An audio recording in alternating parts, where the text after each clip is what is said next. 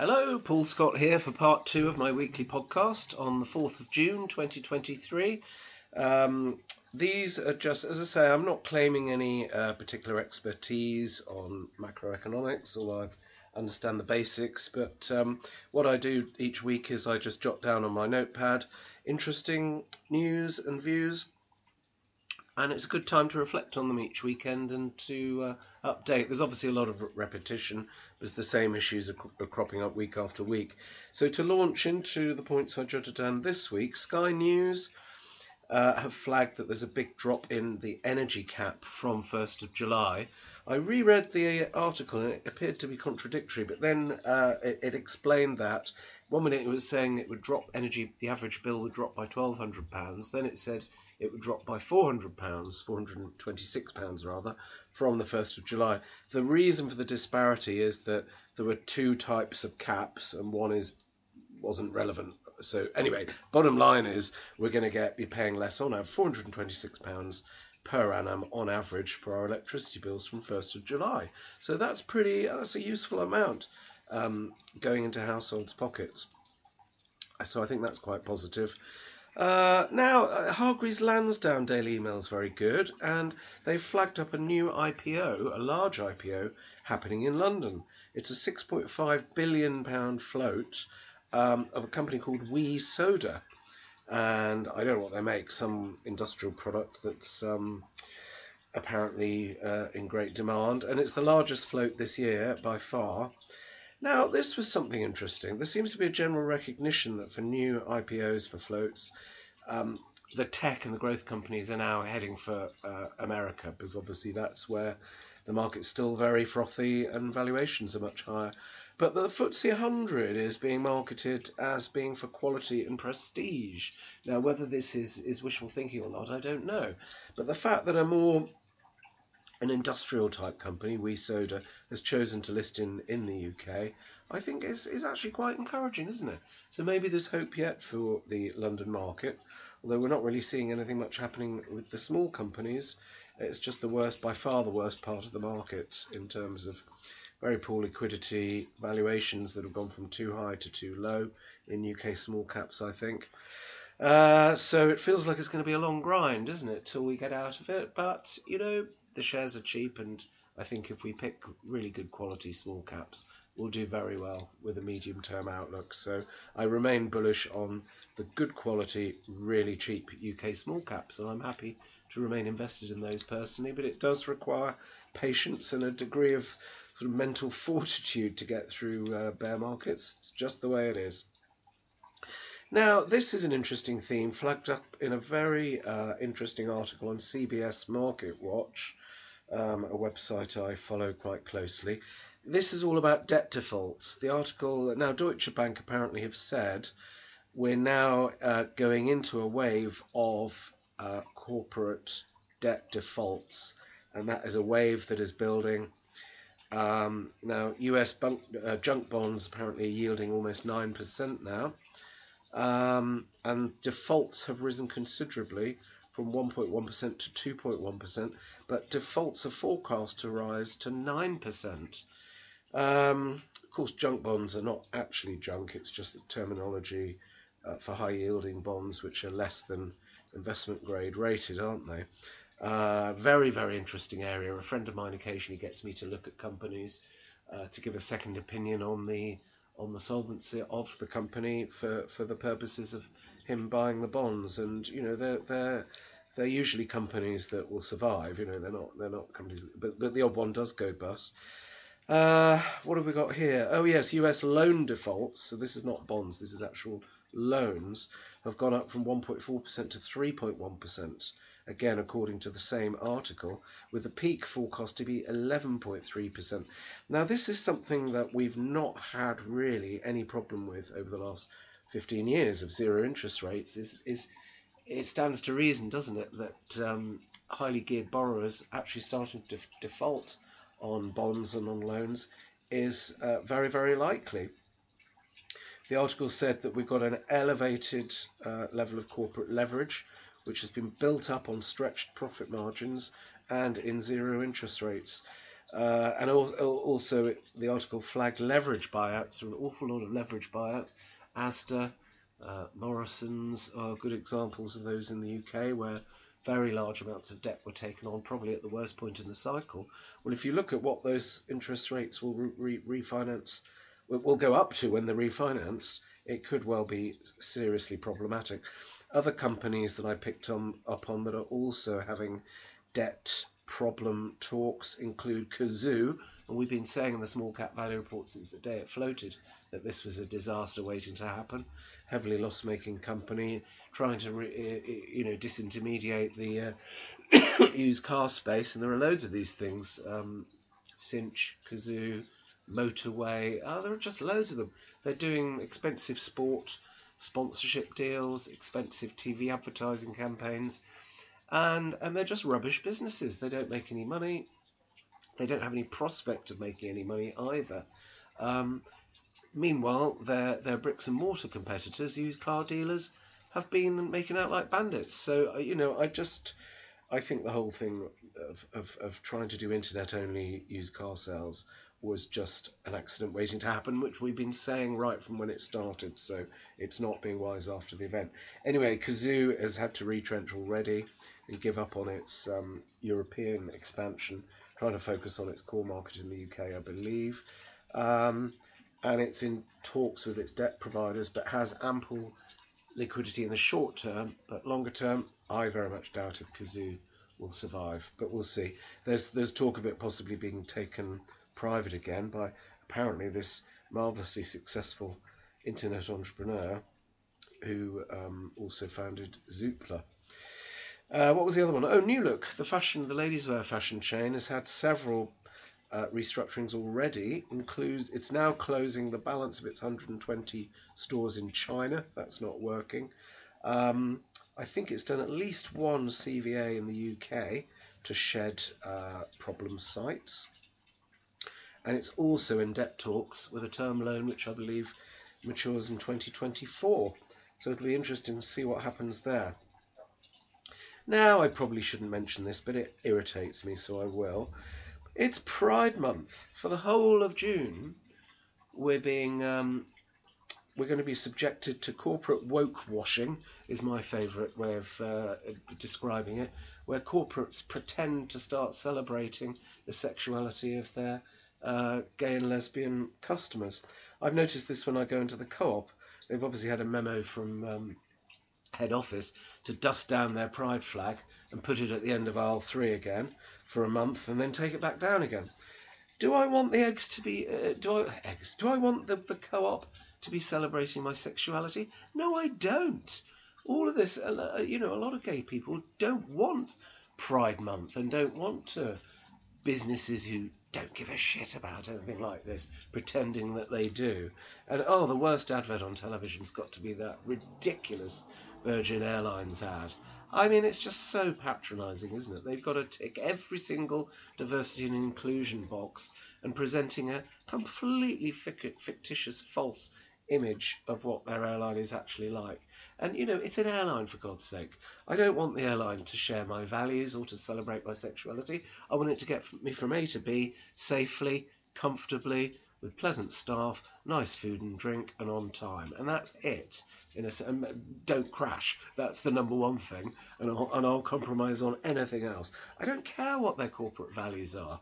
And it's a given, obviously, that the trolley dolly will be gay, as they all are. And as for the Co-op, I'm not interested in them putting up a rainbow flag, but complete with all these additional chevrons. I mean, there aren't enough room on it for all the new denominations of gender that seem to be proliferating. And what was wrong with the rainbow? Nice and simple and clear. So I think we should go back to the rainbow flag. And I don't want corporates woke washing to try and curry favour with a minority, many of whom, including myself, don't actually want corporates to be celebrating our sexuality. Virgin focus on flying us safely to places, and the eggs, how about you find actually some, and the Co-op, how about you find some eggs? I can't get eggs, but I can be patronised by a rainbow flag. Anyway, it really irritates me, so I thought I'd get that off my chest. What have we got? Oh yeah, no, in the small caps market, which is what I should be talking about. So sorry for going off on a tangent there. In the small caps world, I've noticed some really sharp profit taking this week on high performing shares. The ones that spring to mind are Kitwave, KITW, Warpaint, W7L, and IG Design, IGR. I don't own any of those three, but I think they're fundamentally interesting companies, and I've been following them for a while.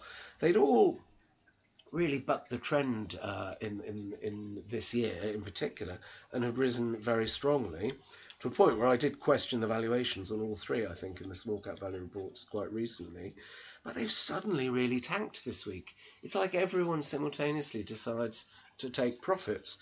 And I can't blame them because I think, knocking on the door of £3, much though I like Warpaint, I think the valuation was becoming stretched. And I think it's stocks that get tipped. They get tipped in newspaper columns and magazines, and they're good companies.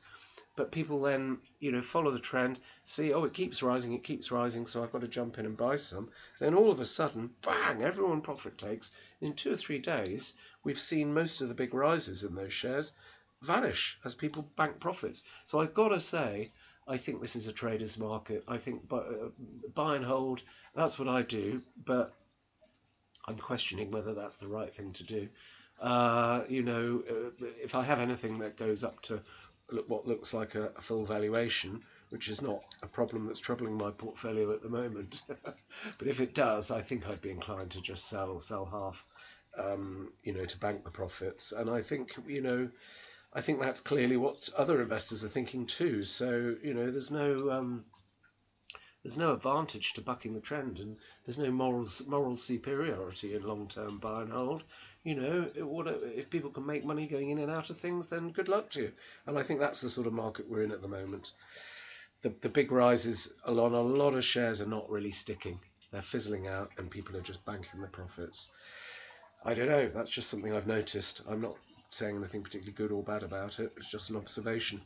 What have we got here? Oh, trade credit insurance. This is another theme that I frequently mention because very often the trade credit insurance companies have actually got more exposure to companies than the banks have, because they're guaranteeing payment of the invoices that the suppliers send into companies, and companies quite routinely take 60 days credit, and during that 60 days a company might go bust, and then the trade credit insurance companies pay the invoices regardless. And that can be, if you look at the trade creditors line on most companies' accounts, it's very often bigger than the total bank debt. So trade credit insurers are really important to oil the wheels of the economy, I think. And I saw that a trade credit insurer called Alliance, with a Z, Alliance Trade, withdrew their cover for ASOS, the online e-commerce giant. There was an article in one of the papers about that,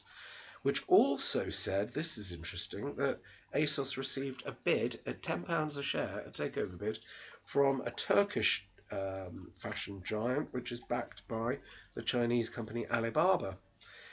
Now that could cause a short covering rally, I imagine, on tomorrow when the markets open, because the bid at a billion, and I think that was in December last year, it wasn't disclosed to the market at the time, which these things should be. I think it's wrong that companies can receive bids and don't say anything about it to the people who own the shares, because that's then creating a false market.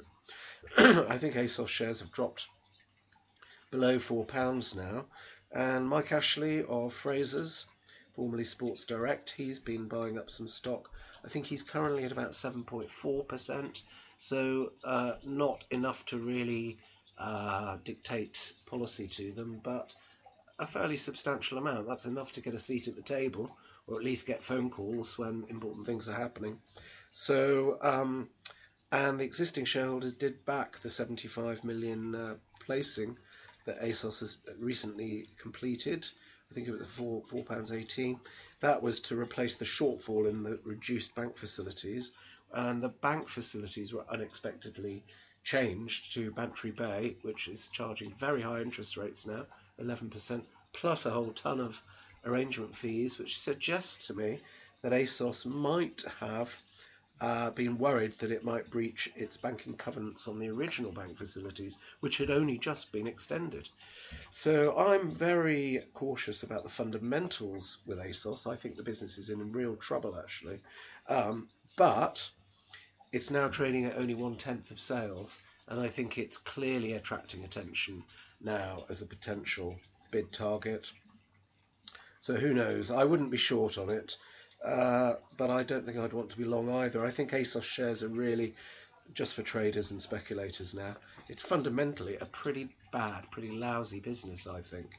But on 4 billion a year revenues, it doesn't take a lot of a sort out on the gross margins to really transform those numbers. So whether management is up to the job at ASOS, I personally doubt. I think it's too big and too chaotically run, I've been told by an insider. And the gross margins are pitiful at ASOS. And I think it's got a lot of problems. So, yeah, we'll see. It'll be fascinating to see what happens, won't it? But I think we do need to redouble our concern about trade credit insurers. That was my main point, because that will, a spokesman for ASOS apparently said it's affecting the whole sector. And certainly I remember that from my days as an FD in the clothing retail sector. The trade credit insurers caused us lots of problems by frequently withdrawing cover without any notification. The first thing I would find out about it was that I was told a lorry load of dresses wasn't being released by the supplier because they couldn't get trade insurance. I'd have to ring up the supplier and negotiate with them, send them some post-dated checks and things like that to get the goods released. It was a constant bugbear, but we did work our way around it, so it's not necessarily terminal for businesses that have sort of nimble entrepreneurial management. What else? Oh yeah, I just thought I'd comment as well. In the USA, big cap tech is the big bull story this year, isn't it? The Nasdaq has risen considerably, and apparently it's concentrated in just a handful of names. The real megatechs seem to be sucking in investor money at the moment, as well as fixed interest instruments. I think larger private investors are looking at fixed interest stuff now. I know a lot of my friends are, because they're saying, look, why do I want to risk my money, Paul, by buying the equity where it just takes a profit warning, I've lost a third of my money, when I can buy the bonds that are yielding in some cases 8, 9, 10%, and I rank ahead of equity. And you know, I've mentioned that several times here before. I think for people who've got deep pockets, because often you have to buy in clips of £100,000 at a time on individual bonds, or less if they're at a discount. And I'm recording. So the big cap American shares do seem to be sucking in investor money, as does fixed interest, as does just good old sorry about that interruption. As does just cash deposits. If you can earn 4 or 5% on your cash, I say this every week, but it's true, isn't it? Your desire to invest in a risky AIM stock is probably going to be a lot lower. Not that all AIM stocks are risky. I think I always say that. Now, mortgages. This is probably my biggest concern for the UK economy at the moment.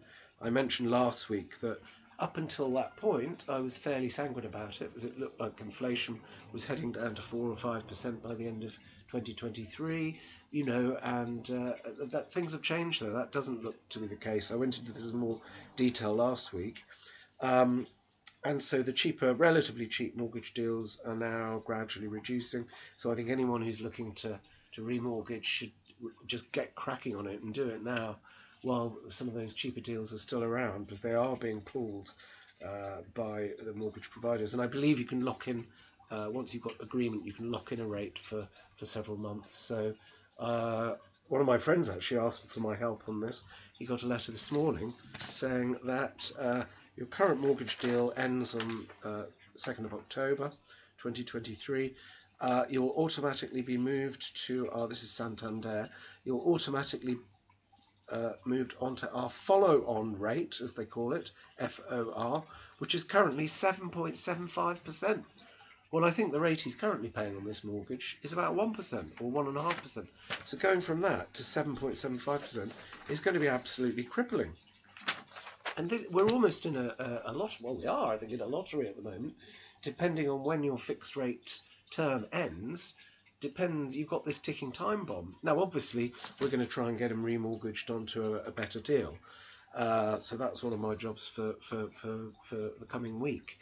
And if we can get them onto a deal of 4% or 4.1%, that'll be a hell of a lot better than this 7.75%. But if you take into account some people who may have had some adverse credit history, they may not be able to move on to a different deal, and so would have no choice but to take the 7.75%, which could then, for somebody who's already financially stretched, tip them over the edge. So I think we really are looking at a ticking time bomb here because of these higher interest rates, which have been put up much too fast, and the impact of higher interest rates apparently takes 12 to 18 months to kick in. And conceptually, it doesn't seem right to me that money is basically being given to savers who receive interest on their cash and transferred, and the cost of that will fall on borrowers who will be paying much higher interest rates. So it all seems a bit random, doesn't it, really? Just saying that, right, we're going to punish a load of households, typically I would say younger people with, or younger to middle-aged people with mortgages, and we're going to take that money away from them in order to slow down the economy and create a financial crisis in their monthly budget, and we're going to give the money instead to wealthier and retired people. And give them more interest on their savings, who of course will have a lower propensity to spend, probably, who will just hoard the money. So the whole economy then slows down. Corporate lending, I mean, a lot of the lending that I look at for smaller caps is facilities for making acquisitions, maybe term loans to fund fixed assets. That's going to become more expensive, so we'll have reduced investment. You'll have probably reduced takeovers and mergers and acquisitions.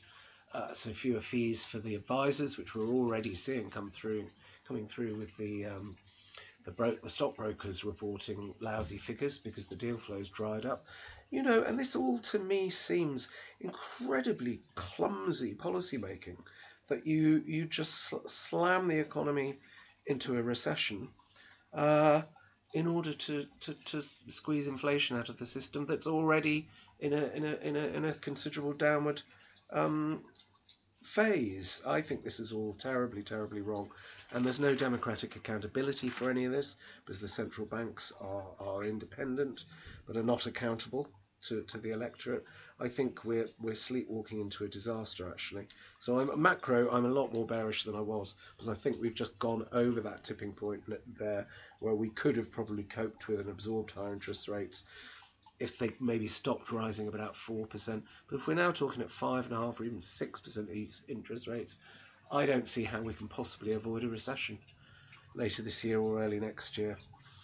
On the plus side, though, I noticed walked past a petrol station yesterday. I thought the price of petrol and diesel is very much lower now than it was during the worst of the energy crisis. So, and apparently the supermarkets are saying they've actually started to begin to reduce the price of a few number of items where wholesale deals have expired and the new deals are being signed on lower rates. So there's some hope again on food prices, and we, the consumers, have got to squeeze out food inflation by shopping around, just by not buying steaks, just eating more vegetarian food, which I did when I was in Malta for a month. I stayed in Gozo. I couldn't believe the price of food over there.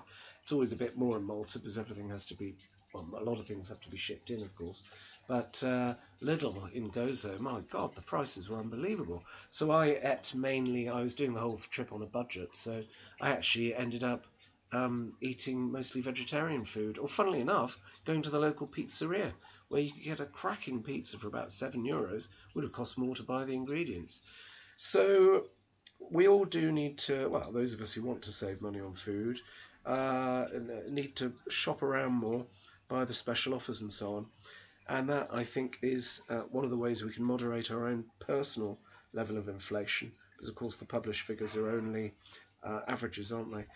So all in all, I remain excited by the cracking valuations for a lot of smaller UK listed shares. I'm coming across things literally every day where you're getting a nice business on a PE of 10. You've got dividend yields going up now, 6-7% is fairly commonplace, as it should be, because if you can get 5% on cash, a good yield is not 5%, it's 10%. You need, so which of course means the equity prices have to come down accordingly. But we have got a couple of hundred, I would say, decent companies, small companies in the UK market. And, you know, it's all very well sitting on the sidelines, but you're going to miss all the takeover offers, aren't you? That's the thing. So yeah, I think I don't know how long it's going to take the UK small caps market to sort itself out, though. Again, doesn't feel like there's any particular catalyst for the market to suddenly go into a bull phase, given all this macro stuff that's so problematic. So I don't know. We'll see, but bullish on some good quality individual companies that are cheap. But I'm bearish on the overall macro picture. I don't see how you can be anything other than bearish about it. It looks like we're in for a difficult 6 months or so, doesn't it? Maybe longer. But how long will interest rates remain elevated for? That's the question mark. Are they going to start easing them off a bit once it's clear that they've pushed us into a recession? Or are they going to wait? I don't know. Who knows?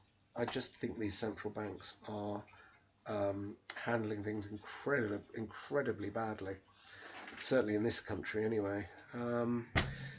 Yeah, it's all rather frustrating and depressing, isn't it? So on that rather miserable, depressing note, I think I'll sign off and finish my Bloody Mary that I just made myself, as it's a nice sunny day. Okay, well, look, enjoy the rest of Sunday, and I look forward to producing another week of small cap value reports for you. Okay, bye for now. Bye.